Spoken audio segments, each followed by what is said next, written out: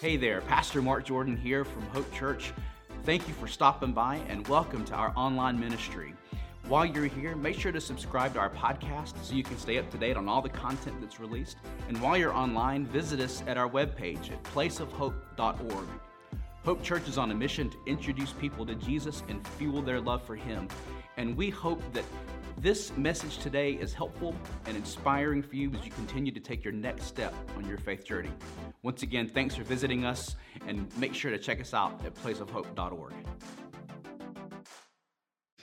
Welcome. So it is the conclusion of our Christmas road trip message series, The Journey of a Lifetime. I hope you've enjoyed it. It's been inspiring for me just to kind of give you a really quick synopsis as to how we got here. And all this is in the info guide or available on our Hope Church Plus app if you want to follow along. But we started talking about Mary and how Mary surrendered and was obedient to God's plan for her life. And she said, "Dear Lord, let it be with me according to your way." And then we talked about Joseph and how Joseph himself had that courage and the integrity to also be obedient, but to continue trusting God, knowing and believing that if God was asking him to go do something, God was going to see him through it. And so we need that courage. We also need the obedience that Mary and Joseph exhibited in order to follow God's plan for our life. And then we had Christmas Eve. We talked about the journey and how the road from Nazareth to Bethlehem retold the story of God's redemptive work for humanity, but also gave a glimpse into the future about how Jesus will come back and will finally vanquish all the forces of evil and darkness. And then last Sunday, in our online virtual Christmas morning message, we looked at the journey of the Magi. Now, the reason that's important, that falls on Epiphany. We talked about Epiphany as we lit the candle. That will be on January 6th, which is Friday this year.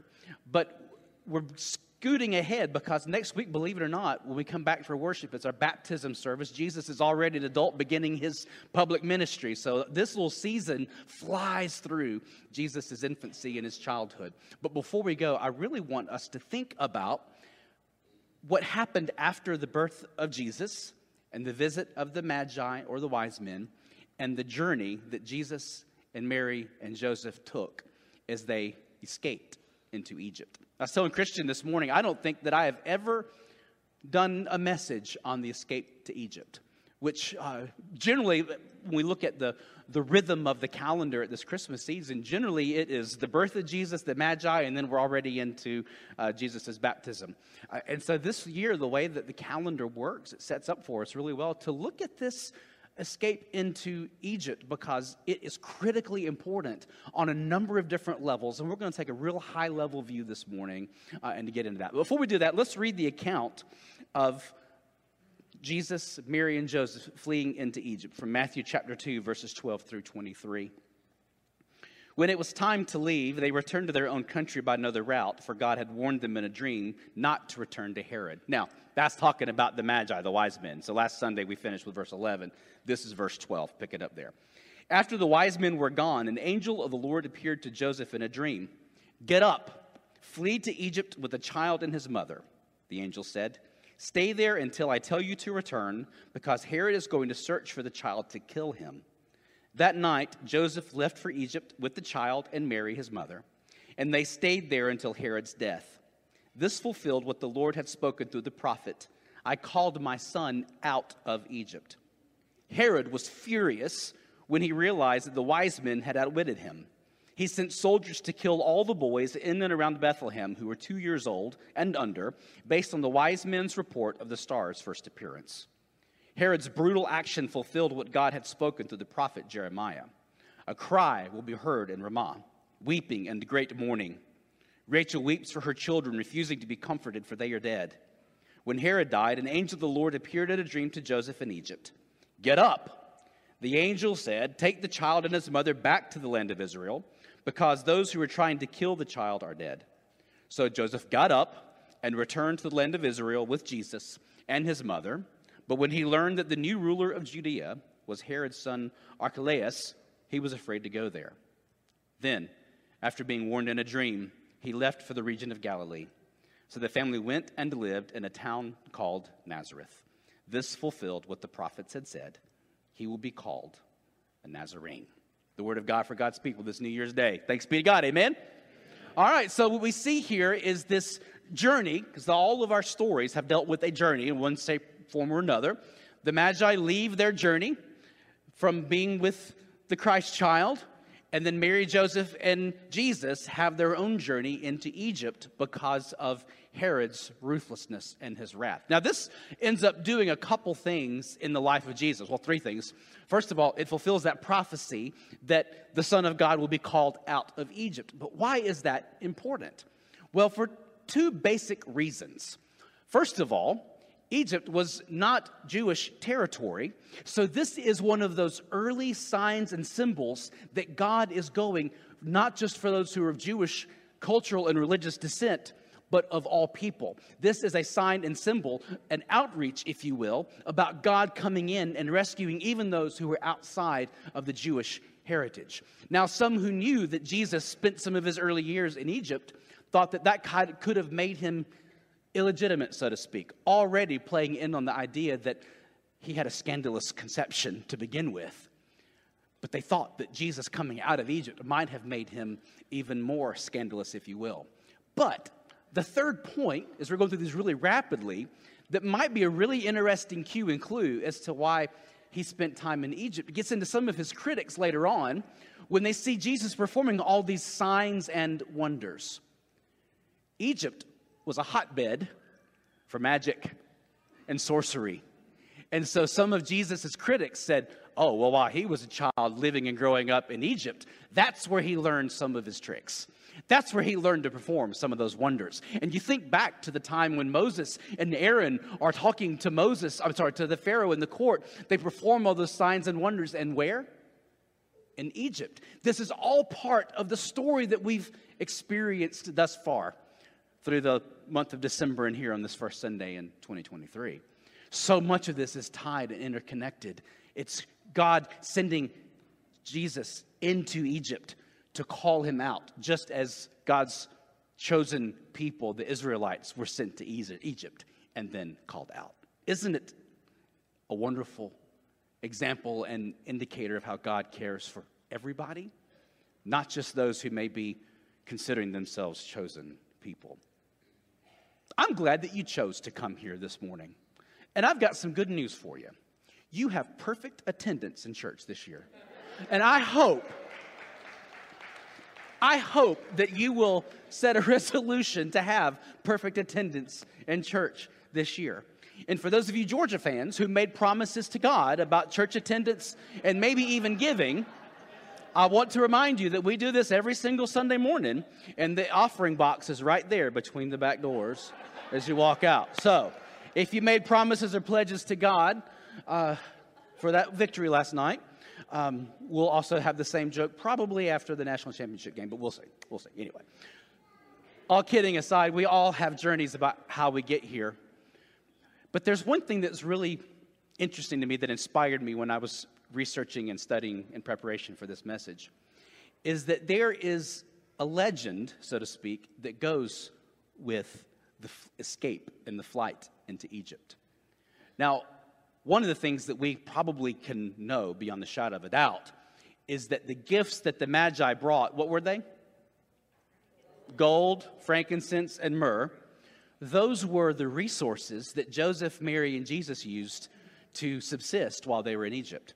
So even though the Magi come to bring these gifts of gold and frankincense and myrrh, indicating Jesus being the King of Kings, the high priest, to stand between us and God, and the sacrifice for our sins, it also was the provision that God was making to and for the provision so that they could survive and subsist in Egypt. It's all extraordinary how God wove it together.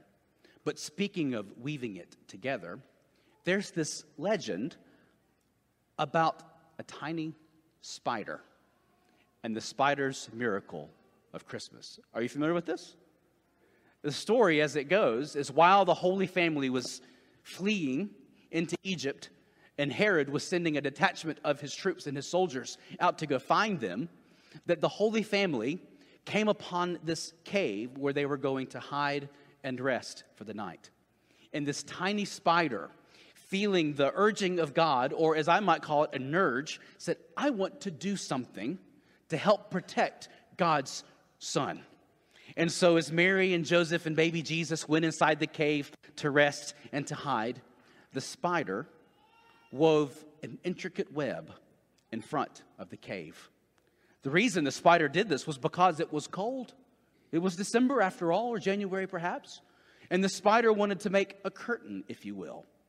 And the spider worked with fury and intention and purpose to make sure that the curtain for the cave was complete. When Herod's soldiers went by the cave, they looked and they saw this magnificent spider web and said, wow, this must have taken a long time to prepare. It looks undisturbed, therefore the cave must be empty. And Herod's soldiers kept on going past. Something as small and seemingly insignificant as a spider was used by God to keep baby Jesus, Mary, and Joseph warm, and also to hide the fact that they were hiding and seeking protection in that cave. Friends, this is the origin of the tinsel that we put on our Christmas trees. Did you know that? You ever wondered why we would subject ourselves to tinsel on the Christmas tree? I mean, tinsel and glitter couldn't be much worse, right? Why do we put tinsel on our tree?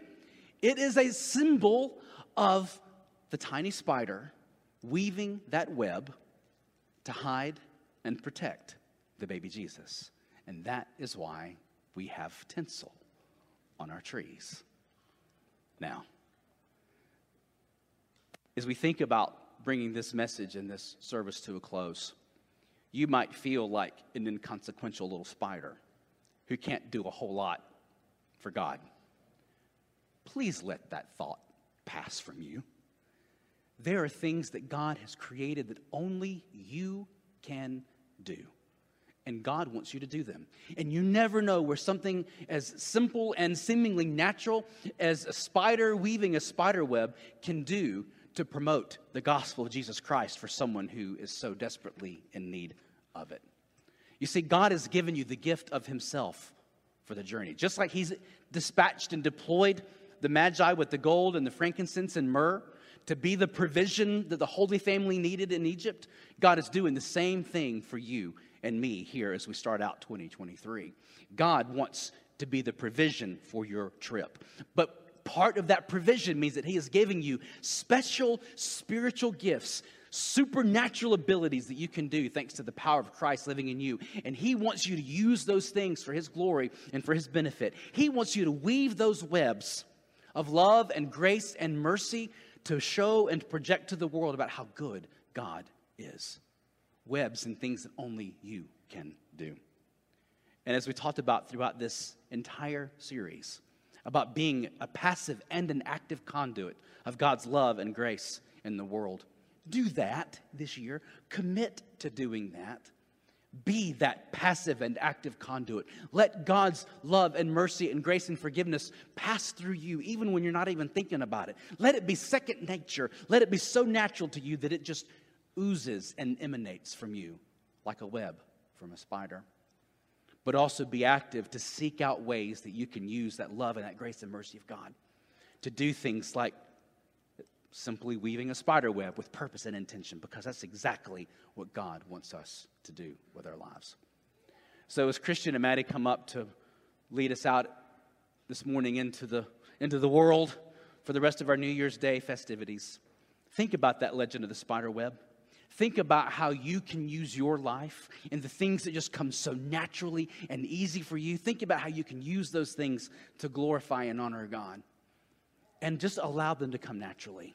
But also, when you do something, do it with purpose. Do it with intention. And allow the world to see that God is real. He loves us and has a plan and a purpose for our lives. Amen? The light of the world came to illuminate our darkness, and then called and challenged us to live our lives doing the same. Jesus said, "You are the light of the world. Let your good deeds continue to point people to God." And so on this New Year's Day, may we commit and resolve to do the same thing. Amen? Pray with me, please. Living and loving God, we thank you for today, and we ask for your blessings upon this message that we've heard today, the meal that we've shared, just this gathering, that it may encourage us and strengthen us, enable and empower us to be the people you've created and you call us to be. Call us into this new year, Lord God, to do the things that only we can do, to allow our lives to glorify and magnify you, even just to the simple things that we do, that we don't think necessarily make that big of a difference. But Lord, in those times we think we actually can live and move with intent and purpose. May we do so. In the name of your Son and our Savior, Jesus, I ask this in his holy and precious name. Amen and amen. Thank you again for joining us today. We are glad that you stopped by. Again, we want to encourage you to visit us online at placeofhope.org. If you're in the Paulding County area, there you can get service times, directions, and information about all of our awesome activities for children, for students, and for adults. Again, Hope Church is on a mission to introduce people to Jesus and fuel their love for him, and we hope to provide you the heart fuel you need to follow Jesus. Thanks again.